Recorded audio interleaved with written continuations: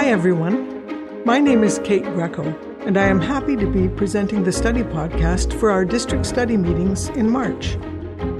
This month, we celebrate Kozen Rufu Day.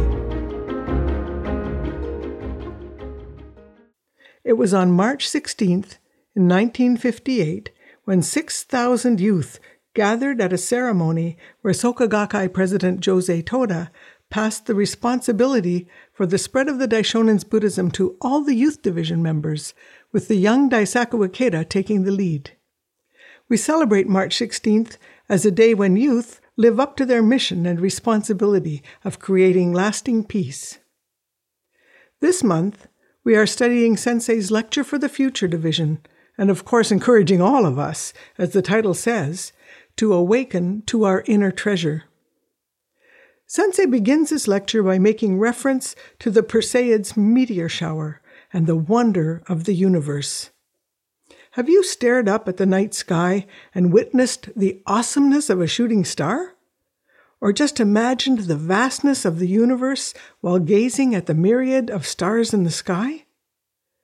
In this lecture, Sensei is helping us to realize that our lives are indeed just as awesome, actually even more awesome.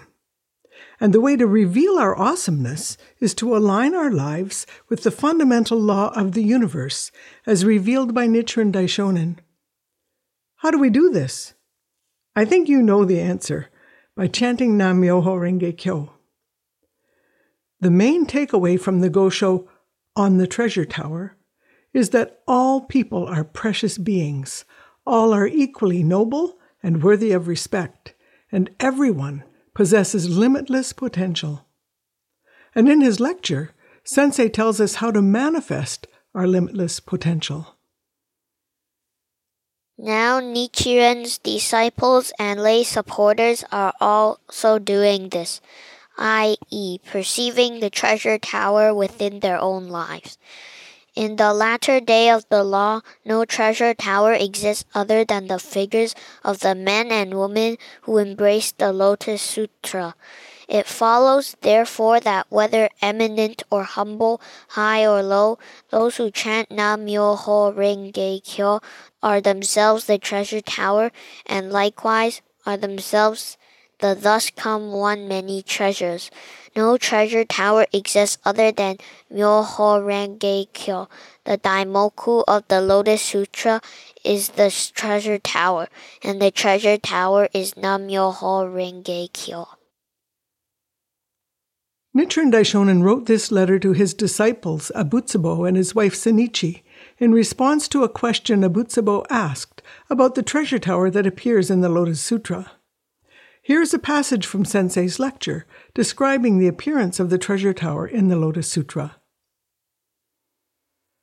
As Shakyamuni preaches the Lotus Sutra to an enormous gathering of his disciples, a massive tower adorned with 7 kinds of treasures suddenly rises out of the earth and floats, suspended in the air. This treasure tower was reported to be about 1/3 the size of the entire earth, and covered with 7 kinds of jewels. Was it real? Did this really happen? I actually wondered about this for a long time in the early days of my practice. Abutsubo had written to the Daishonin asking about the significance of the emergence of the treasure tower described in the Lotus Sutra. Nichiren Daishonin responds, "In essence, the appearance of the treasure tower indicates that on hearing the Lotus Sutra, the 3 groups of voice hearers perceived for the first time the treasure tower within their own lives." This is the key, the treasure tower within their own lives. Sensei says, this means we must awaken to the fact that the treasure tower, the noble life state of Buddhahood as vast as the universe, is inherent in our lives. It also means seeing the treasure tower in the lives of others. This magnificent treasure tower exists in, quote, the figures of the men and women who embrace the Lotus Sutra, end quote. This means real people, just as they are. This treasure tower is the life state of Buddhahood that exists in everyone, even you and me. We can reveal this life state just as we are. Nichiren also makes it clear that fame, wealth, social status do not matter. Everyone is equally worthy of respect. Everyone is equally noble and precious. As Nichiren Daishonin says, Nam-myoho Renge Kyo is the treasure tower, and the treasure tower is Nam-myoho Renge Kyo. At present, the entire body of the Honorable Abutsu is composed of the 5 elements of earth, water, fire, wind, and space, heaven. These 5 elements are also the 5 characters of the Daimoku, Myoho Renge Kyo. Abutsubo is therefore the treasure tower itself, and the treasure tower is Abutsubo himself. No other knowledge is purposeful.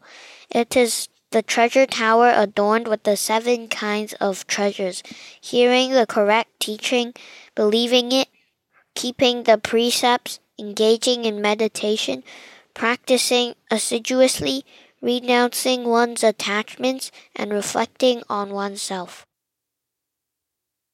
In ancient times, it was believed that everything in the universe was made from earth, water, fire, air, and space. But Nichiren Daishonin added that these 5 elements are also Myoho Renge Kyo. In other words, he is telling Abutsubo and us that our life, our being, is one with the fundamental law pervading all life. So our lives are made of the same matter as the universe. Our lives are a part of the universe.